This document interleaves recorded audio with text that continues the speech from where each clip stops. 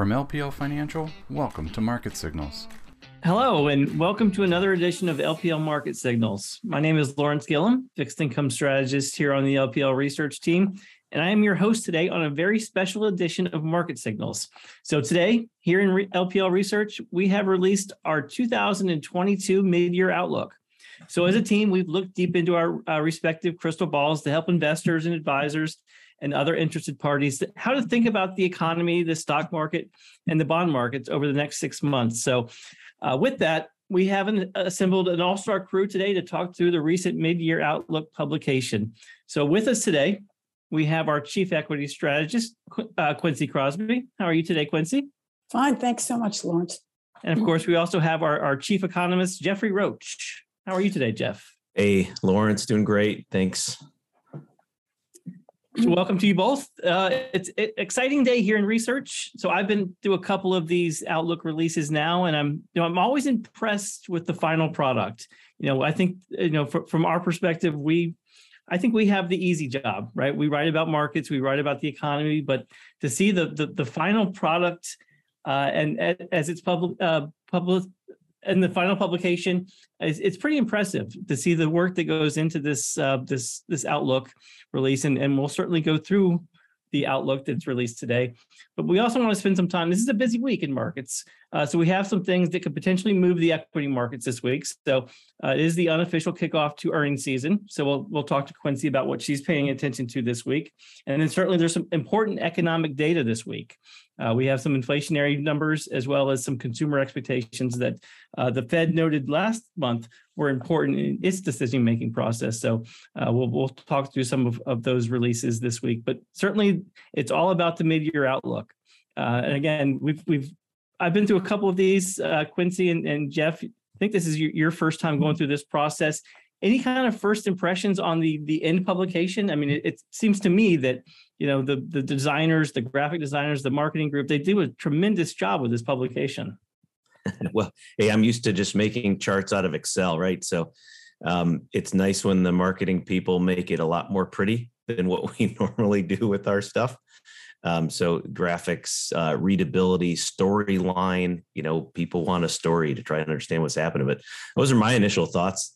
It's a lot prettier than I'm normally used to. No, I have to say, I think it's extremely smart looking. I like the copy, Outlook, navigating turbulence in a plane, even though I'm terrified of flying, but it calms me, especially because we've heard that American Airlines is paying their pilots more to come back to work. They're very experienced. So this is a very calming, believe it or not, despite the fact that it's predicated on turbulence, it has a calming effects, and that's good because it's taking us to the second half of the year where we think as we get toward the end that we'll see a bit of calm probably manifesting itself in the markets, presenting calm in the market. So this is excellent. Great point. And well said. Yeah. So the theme for this Outlook was navigating turbulence. And certainly we have all experienced some turbulence in the first half of this year. Unprecedented levels of turbulence in some markets, in fact. So our outlook in the second half, again, navigating turbulence, don't expect the same level of volatility or turbulence that we experienced in the first half. We do expect things to get better over the second half, but we do expect some additional volatility or turbulence to continue throughout the rest of this year. And frankly, it's going to come down to how businesses, consumers, and central banks kind of how they steer through these turbulent markets and kind of how they perform over the second half of this year, which is really going to set the tone for the equity markets and the fixed income markets. But with that, we have a lot to cover, and we're going to try to cover this in 30 minutes. So why don't we just dive right in? The economic outlook is such an important part of not only this publication, but also within our strategic and tactical asset allocation committee. We tend to start with the economic outlook, and then that information flows into the other analysis that we're performing on stock markets and bond markets. So with that, Jeff, why don't you give us kind of your economic outlook for the rest of this year? Yeah, before we hit that next slide, Lawrence and Quincy, one of the things just wanted to highlight for our listeners is that we talk about year over year annual growth rates. So we might say, hey, 2022 is going to grow at X percent, some a little above 2%. We think 2023 will eke out a little bit of growth as well. But I think what's really, really important to understand, particularly in these environments, is that the annual rates actually mask some of that intra-year economic activity that's going to be very volatile. Just think about Q1 of this year in the US. So we had decent growth in real spending. We had some growth in investment. And the headline number for the Q1 estimate was negative, driven by trade. A lot are talking now about Q2 most likely being negative. So the point is, when we explain to folks that we have these positive growth figures, and then at the same time we say, hey, there's a 50-50 risk of recession, people might say, well, wait a second, that doesn't make any sense. The point is, those annual numbers mask, as I like to say, they mask that intra-year, that quarter-to-quarter volatility. So let's go to that next slide with that in mind, and you can see it right off the bat. So, you take that midpoint for 2022 in the US, for example, around 2%. We're not that outside of consensus. Interestingly enough, there are a number of big investment firms that have even hotter numbers for 2022. I think that's going to be hard because these are real growth figures. So even though consumers are still spending like crazy, particularly on airline tickets and hotels and restaurants right now, as we're in peak travel time. But the point is, real growth is going to strip out the effects from inflation. And that's why you have I think something a little bit closer to 2%, mostly driven by Q3, Q4 numbers, and mostly driven by some stabilization in consumer spending and a little bit of upside from CapEx from the business side.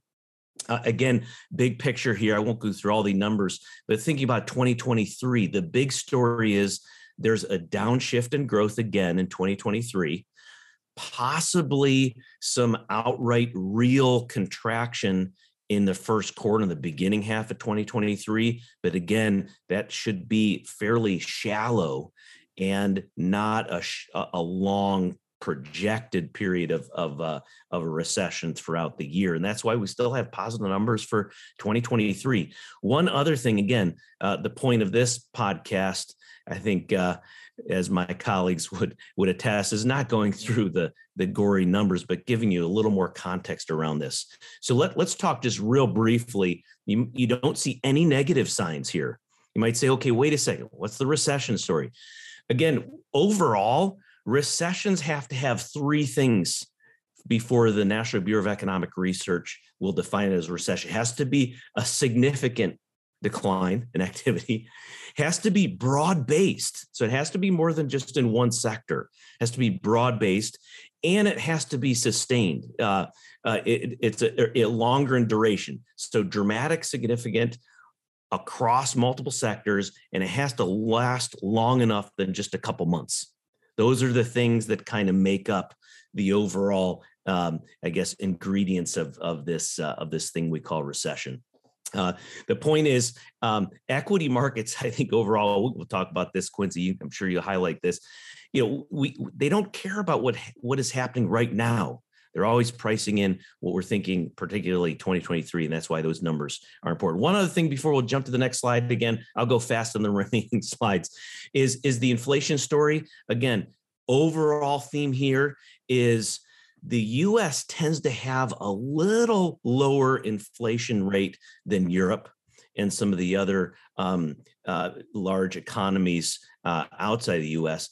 And so that's why I think overall, you can kind of see those numbers ticking a little bit lower, but unfortunately, we're in this regime where it's possible that we become, in the US, looking a lot like Europe these days. Slower growth and maybe a slightly higher uptick in what the inflation rates look like long term. Let's hit that next slide, though. again, this is just big story around, around the outlook. That's why I think that, the value of this podcast is big story here is, you don't have to be rocket science. Think about great financial crisis as to now. You see both the orange line and the blue columns trending lower, just saying that we're less leveraged as an economy, as a consumer class than we were a decade or so ago. Right? Even you can go a little bit farther back, and it's kind of an interesting storyline. So the whole point is, as inflation stays higher and wages don't keep up with inflation, consumers have to either dip into savings or increase their access to credit, their usage of credit. I would like to talk about the fact that even though we see consumer credit ticking up these days, we're nowhere near where we were from a leverage standpoint in 07, 08. In essence, that gives me a little more confidence that the consumer is in a better footing now than we were the last time we hit a major crisis back in 08 and 09. So next slide. And again, big picture here is I'm not going to spend a ton of time on this one because we've talked about this so much. But part of the inflation story is supply chain.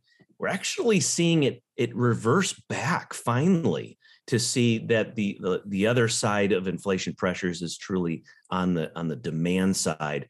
But the supply side, I think, is starting to improve. You can see that in the numbers because of things like this, where bottlenecks are easing, ports are getting back to a little bit better where they were at the beginning of this year, particularly when you think about January and the Omicron variant, things were challenged. And so this backlog of orders seem to be easing a little bit, and that's going to be helping the Fed, particularly because the Fed can't do anything. Well, I'm broad brushing it, anything about the supply shocks. Well, I guess I could say Powell said something about that in the latest press conference. They can deal with the demand side. So the fact that inflation is starting to go back to the inflation, the demand side is a positive for policy. So that's the big picture. I think we went real quickly over this, but I guess in some ways, Lawrence and Quincy, this is a teaser to read our mid-year outlook. We're not going to read it for you and bore you with the details. This is a teaser. Great presentation, great storyline. I think it's very readable, should be very helpful for you thinking about the advisors and as they talk to clients about this absolutely crazy environment that we are in. Highly volatile. So I think that's all the slides I had just to highlight. I think, is that right, Lawrence? Or is there's one here? There's one more, but I think you're showing here on the screen is an important one, and I think we're in later slides. We have a slide that's going to break out these inflationary pressures based upon supply and demand pressures. There was a great paper by the San Francisco Fed recently that kind of differentiated between these supply and demand pressures. And we're going to talk through that in just a second. But we do have one more slide. Do you want to talk through your supply chain issues? Yeah, exactly. So another plug here, by the way, for our what we call internally. I know this Market Signals podcast is public, but internally we have a strategic, tactical, and asset allocation committee. We talked about the breakouts of inflation right now being demand driven or supply driven. We kind of quote unquote want it to be demand driven because at least we know that the Fed has some tools that address the demand side. And the supply driven story is becoming less of a story as supply chains improve. Blue line here is comes out of the New York Fed, and New York Fed tracks a number of indices, not just out of China. By the way, that does tend to get a lot of press. We talk about ports out of Shanghai, but this is a global supply chain index that the New York Fed tracks. They update it the fourth business day of the month, and it explains a lot of the movement on headline inflation. So it takes about 4 months for it to flow through to headline consumer prices. And you see that with the CPI number in the orange line there. But the good news is that as of June, so this is actually updated. So as of June, this index from the New York Fed actually moves even closer to zero, meaning that the pressure out of supply chains is easing. That's a good thing, moving closer to zero. So again, just supporting the overall theme here on what's driving inflation right now. And let's pass it on to my colleagues. So we can certainly interact some more, maybe after we talk through our prepared remarks. But that's all I wanted to say to tease out the mid-year outlook. All good stuff. Thanks for that, Jeff. Yep. So switching gears into the stock market, I think the first half of the year ended at or around that down 20% bear market threshold. We do expect, I think we're one of the few research shops out there that see better days ahead. So maybe Quincy, you could talk us through what you're thinking about and what you're expecting to see over the second half of this year. Well, a lot has to go right. And one of the headlines that was dominant when we finished the first half of the year is that the S&P 500 had a terrible close, only a little bit better than what we saw in 1970. So you saw that all over the press, all over the media. That's all everyone could talk about. And the reason is this, that in 1970, the second half of the year, the S&P 500 climbed higher and the market closed in the green, just a tad, but in the green. And then the question then is could that happen here in the US? There are many more examples, by the way, of a terrible first half and then recovery in the second half. So a lot does have to go right. And one of them is as we just heard from Jeff, these pockets of concern, since we're talking about, turbulence and the plane navigating all this, the air pockets will remain, but we believe they will ease. And again, especially as you have the supply chain challenges easing. And then at some point, the Fed's aggressive campaign to rein in or curtail inflation is going to work. I mean, it's going to happen. Although right now, I think Jeff would agree, we still have rents that are very high, but there are pockets in the country where we're starting to see rents come down. And folks, why is that so important? It's that rents represent about a third of the core consumer price index. It's an important component. But nonetheless, we expect to see the stock forecast show that we get out this year, perhaps when we close the year, in the green. And the reason is we think what's going to happen is the Fed is going to start becoming, I'm not going to say dovish, meaning that they say, oh, well, we don't need to raise rates anymore, but they become less hawkish. That somewhere as we get into the end of this quarter, and certainly as we move into the last quarter, they become less hawkish. You mentioned, Jeff, how the market looks ahead, right? There's an old expression from the trading floor where I started on Wall Street. It is the market gets it first. The market gets the news first. And it always scares everyone that things look horrible. And yet the market is suddenly showing, in this case, right, consumer discretionary names doing very well. And people are like, how is that possible? Things look awful. It's because the market sees the beginning of the end. The news becomes less bad. That doesn't sound scientific, but that's what the stock market's job is. So you see on this chart, the forecast, and the question will be which part of the markets actually pull us through toward the end. And what I want to go over, let's please go to the next slide. I want to go over what we should be looking for.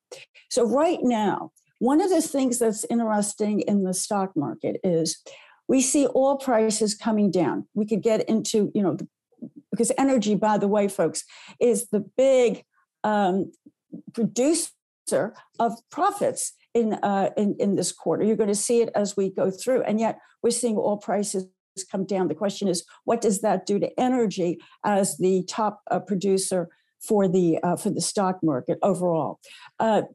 we should be seeing at some point, if oil prices continue to come down, especially at the pump, that's what we're looking at, the gasoline pump, we should start to see at some point then that consumer discretionary names start to get a bid, start to have interest from the market. And the reason for that is we know that folks, particularly the low wage earners, they are there in terms of their necessities. About 70% of their earnings go towards necessities. And by the way, travel to work back and forth is one of those necessities: food, energy, and rent.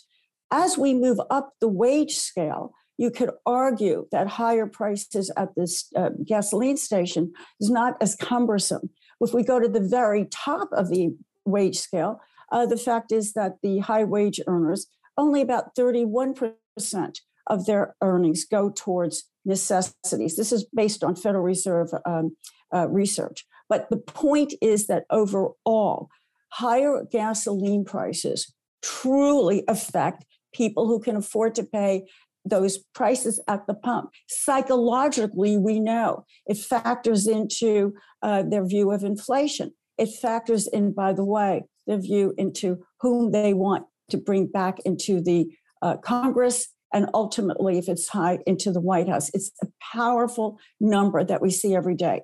So right now, we are going into this earnings season. We're in it. I call it unofficial because everyone knows we've already gotten a handful of earnings from S&P 500 companies.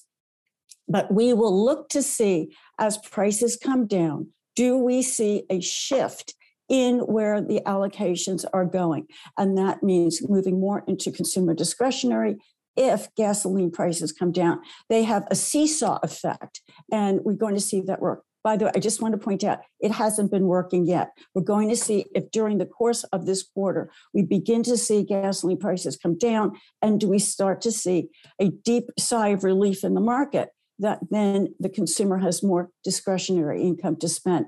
The consumer, as everyone knows, is responsible for about 70% of the overall economy. So Jeff always likes to say, right, Jeff, don't look at what the consumers say in the surveys, look to see what they do. Everyone says that because, I could say that I'm miserable and I think things are not going well, but yet I still go out and, travel and go out for dinner, just enjoy the ability to be out after the prolonged COVID lockdowns.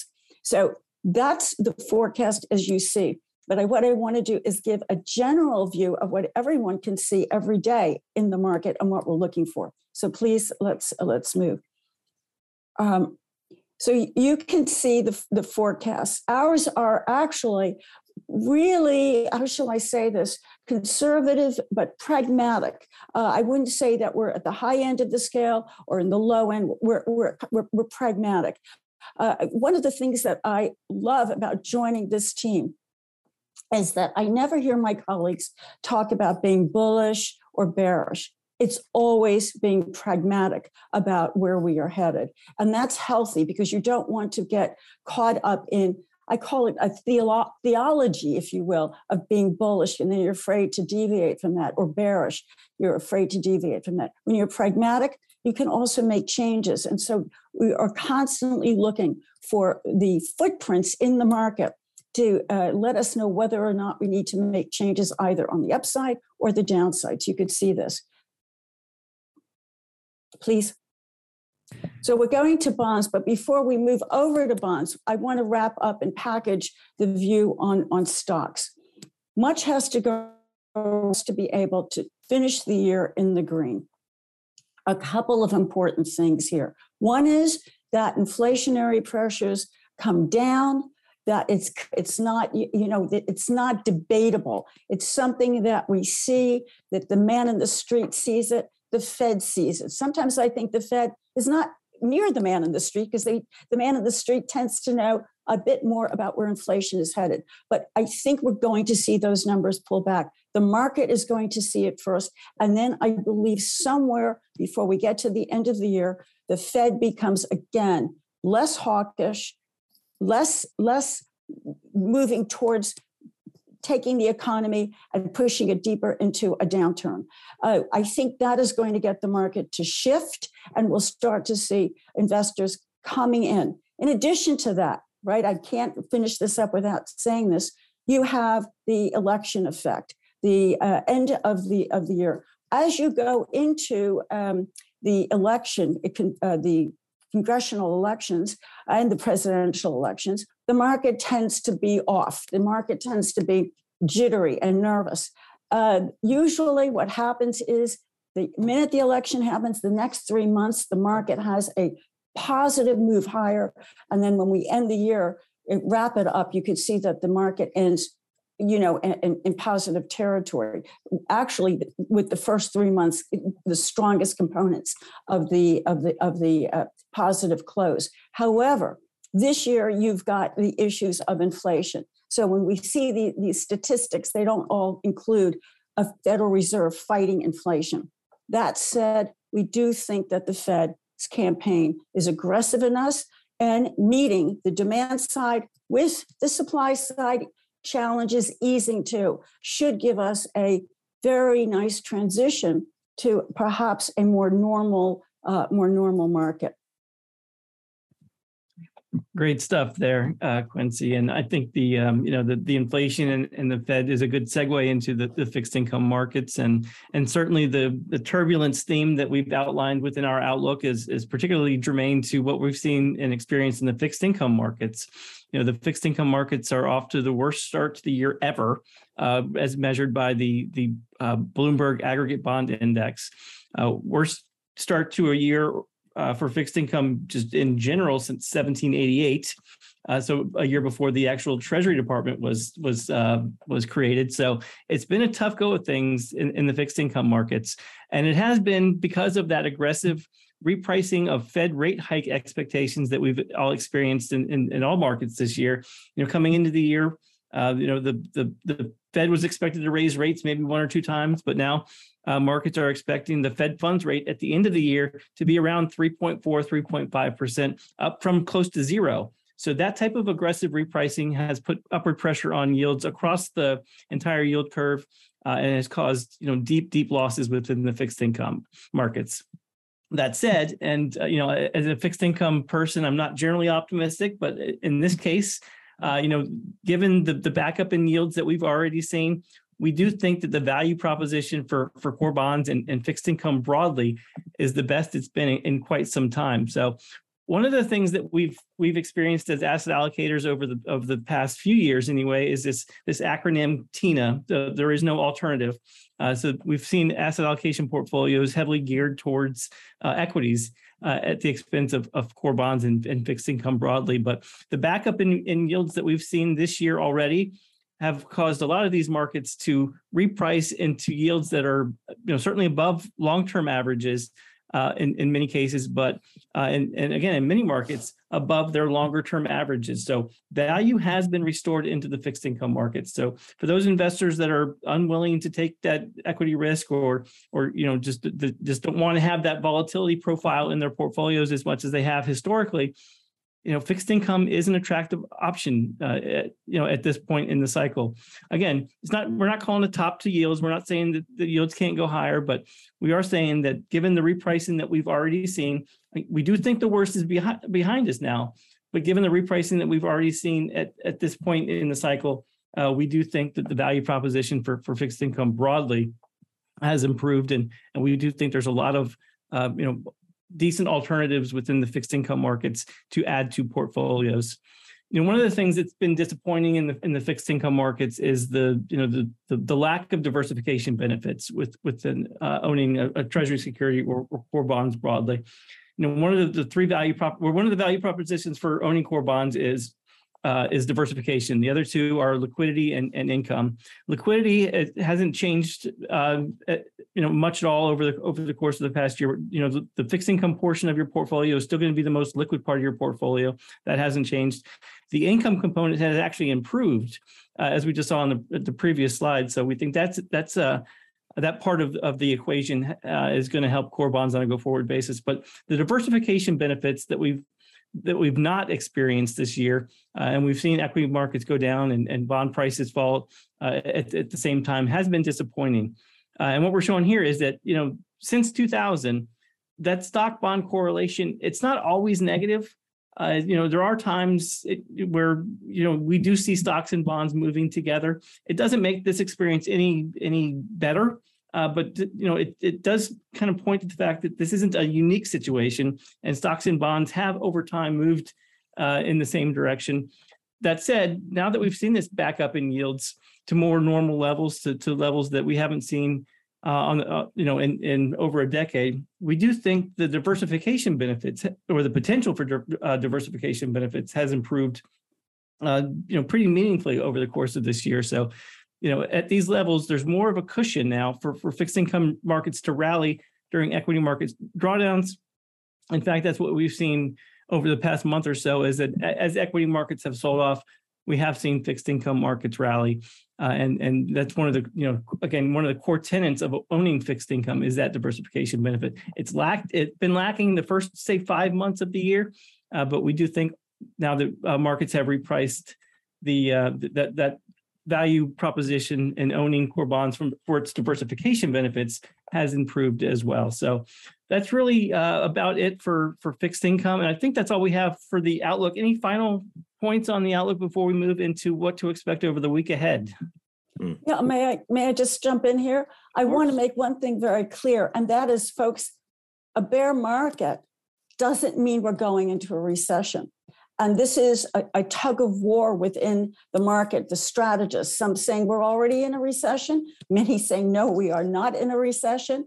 There's no link that says just because you're in a bear market, it means absolutely you're going into a recession. So right now, our view is we are not in a recession now. Obviously, we keep monitoring all of the necessary barometers. But right now, there's no linkage that just because we're in a bear market, we go into recession. And the other aspect that I do want to mention is this market can turn on a dime.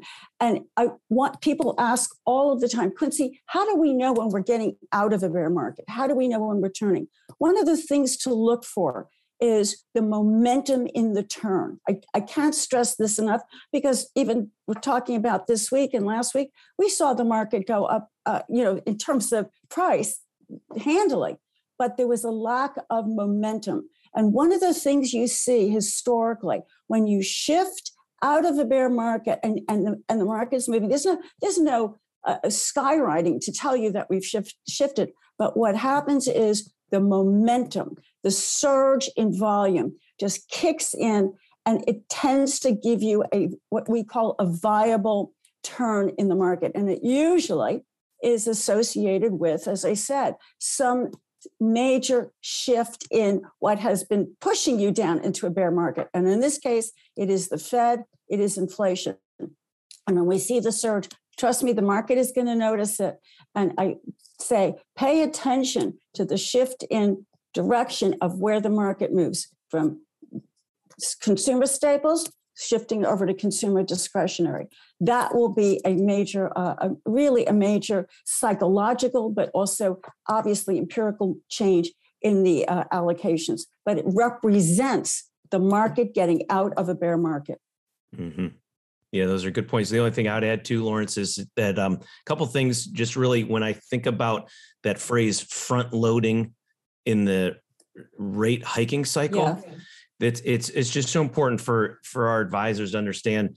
It's been a little bit of we've been in a sweet spot in the sense that the economy, particularly in the US, has had some core stabilization within the consumer space, high excess savings, strong job market, et cetera, to allow the Fed to be able to front load. But I want to just take that next step, which is extremely important. The whole point of front loading is meaning that it's not measured for a whole period of time, meaning as we front load, we'll see the Fed eventually say, okay, look, we're going to be a little less aggressive because we all front loaded. So it's taking the punch bowl away, right? I started my career in 2004, so the old Greenspan comment there. but it's not smashing all of the remaining tables and wine goblets, if you will. It's the front loading. And as we move past summer, particularly some peak travel, summer months, be able to see some of that easing, the Fed can be less aggressive because they front loaded. And so that should help us and help the Fed, all of us go through those periods of turbulence to keep in with that theme we have. All right, great stuff there, Jeff and Quincy. Appreciate the comments on the outlook. Certainly for our LPL advisors, if you're watching this before Wednesday at 4 p.m. Eastern, hopefully you'll tune in and listen to the rest of the team talk about the outlook in greater detail. But maybe in the interest of time, maybe a couple of comments, Quincy, from you on the unofficial kickoff to earnings season, kind of what you're paying attention to this week, what you're hoping to hear. Is it all about forward guidance, or is it more about pricing pressure? Just kind of some of the things that you're looking for. Yeah, well, absolutely. I mean, you're always looking for, operating margins. I mean, especially in this period where wages are higher, the input costs are higher. You want to see how companies are managing for the bottom line. This is going to be very important. But as you pointed out, the guidance is crucial. We are looking to see what companies are seeing, what they're seeing, what their customers and clients are seeing. It couldn't be more important right now because, again, there is this Federal Reserve tightening financial conditions, trying to rein in, curtail inflation. And we want to see how it's actually affecting earnings. So this week, we have the banks. We're going to hear from every type of bank, banks that deal with mortgages, banks that deal with retail customers, banks that are more global. That's going to be a very interesting one for sure. But we'll get a broad picture of what they have to say about loan origination. And one thing too, do they see any defaults? Because in previous periods, as Jeff alluded to, we've had the defaults early on. But we're coming into this, I think companies have cash. They raised money in the market when rates were extremely low and almost negative. And individuals also have cash. So we want to hear from that. That'll give us a good picture. But we had today, we heard from PepsiCo. And that was great because it seems as if folks are still spending money on snacks and drinks. And the report was actually very good. The guidance was good because what we're watching in that space is to see if consumers are going down brand, moving to off-brand labels in order to save money. So the fact that they could go with the labels that PepsiCo has is actually a positive sign that consumers are continuing to spend a little bit extra when it comes to their favorite foods in the PepsiCo brands, with the PepsiCo brands. That's interesting. And, speaking of, may I just say this because Jeff mentioned this. We'll hear from Delta this week. And this is important because what we want to hear from them is whether they're seeing our consumers buying tickets at these prices, or are they holding off? And what do they see post vacation time? It's going to be important. And obviously all of us as consumers want to hear, do they have enough pilots? I think they had to pay $10,000 to get somebody to agree to not get on one of the flights over the past weekend. This is important for all of the consumers to hear from one of the major airline in this country. Those are great insights, and I don't think it's hyperbole to say that this is one of the more important earnings seasons. Yes, coming into this earnings season, especially after the rough start that we've had to the year for the equity markets, and to kind of transition into the recovery that we're expecting. So great stuff. I'm sure we'll have more on earnings as the earnings season progresses. The other important topic this week, of course, Jeff, is inflation. We've got the CPI reading. It's scheduled to be released on Wednesday, tomorrow, as we're taping this. It's expected. Headline numbers are expected to be, again, close to consumer price increases that we saw in the early 80s. 8.8 is consensus expectations. Kind of what are you thinking? What are you looking for? And kind of what are your expectations for inflation, the inflation reading for tomorrow? Yeah, well, the devil's in the details, Lawrence. So we know right off the bat that inflation is going to be a little bit wonky for June because, again, this is for the month of June. We know that prices at the pump, AAA, national average across the country for, retail, regular gas, hit a peak the middle of June and actually fell off pretty decently the latter half of June. So depending on how much the BLS will wait, we know it's kind of like the jobs reports, in terms of collecting this data. There's a real chance that the inflation headline number is going to be a little bit hotter than what it actually truly is when you parse out that really important piece of information that energy prices moderated the latter half of June. I think another thing to kind of think through as you go into this CPI report is that this is a very nuanced report. So very different from a durable goods picture and services. So it tells a completely different story. So you could almost argue, well, depending on what component you're looking at, you're going to have a very different storyline that comes out of it. Whether we like it or not, though, here's the bottom line. I think everybody agrees that the PCE deflator is the better inflation metric, and that's why the Fed prefers it. But whether we like it or not, the CPI metric goes into Social Security cost of living adjustments. It goes into rent calculations. It goes into really our comparisons with inflation across the globe. Not every country has a really nice detailed PCE deflator methodology. So because of all those reasons, the CPI number, whether we like it or not, does flow into places that truly hit us where it hurts, and that's our wallet and purse. So you got a great pick here from our Bloomberg screens, and that just kind of underscores kind of the headlines. I know we're going a little bit long here, but those are some of the things I just want to kind of drip out there for our listeners to think about in terms of how do we digest it and why do we even care about it, even though we might say, hey, it's not a really quote unquote good or perfect measure of inflation. It still hits us. It still impacts everything, really from top to bottom in this economy. And for sure. And last month's release was pretty market moving, particularly on the fixed income side. We saw these headline numbers higher than what markets were expecting, and we saw yields jump up to 350 on the 10-year Treasury. Those have come down a little bit, but certainly anything above that 8.8 headline number could be market moving for both stocks and bonds. So we'll certainly be on the lookout for that this week. We are up against time, so we'll have to end it at that. Certainly want to thank Jeff and Quincy for their time today. It was great insights as always, and certainly appreciate you guys providing your market and econ perspectives. Obviously, thanks to Neil for all the help making this ready for public consumption.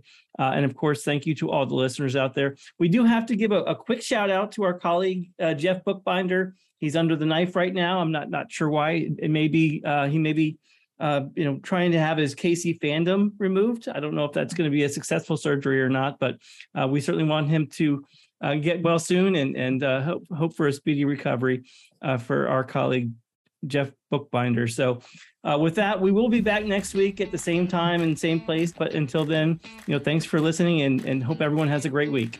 This material was provided by LPL Financial, is for general information only, and is not intended to provide specific advice or recommendations for any individual. There is no assurance that the views or strategies discussed are suitable for all investors or will yield positive outcomes. Investing involves risk, including possible loss of principal. Any economic forecasts set forth in the podcast may not develop as predicted and are subject to change. References to markets, asset classes, and sectors are generally solely regarding the corresponding market index. All indexes are unmanaged and cannot be invested into directly. Index performance is not indicative of the performance of any investment. All performance reference is historical and is no guarantee of future results. All information referenced in the podcast is believed to be from reliable sources. However, we make no representation as to its completeness or accuracy. Securities and advisory services offered through LPL Financial, a registered investment advisor and broker-dealer, member FINRA and SIPC insurance products are offered through LPL or its licensed affiliates. To the extent you are receiving investment advice from a separately registered investment advisor that is not an LPL affiliate, please note LPL makes no representation with respect to such entity. If your financial professional is located at a bank or credit union, please note that the bank or credit union is not registered as a broker-dealer or investment advisor. These products and services are being offered through LPL or its affiliates, which are separate entities from and not affiliates of the bank or credit union. Securities insurance offered through LPL or its affiliates are not insured by the FDIC or NCUA or any government agency, not bank or credit union guaranteed, not bank or credit union deposit or obligations, and may lose value.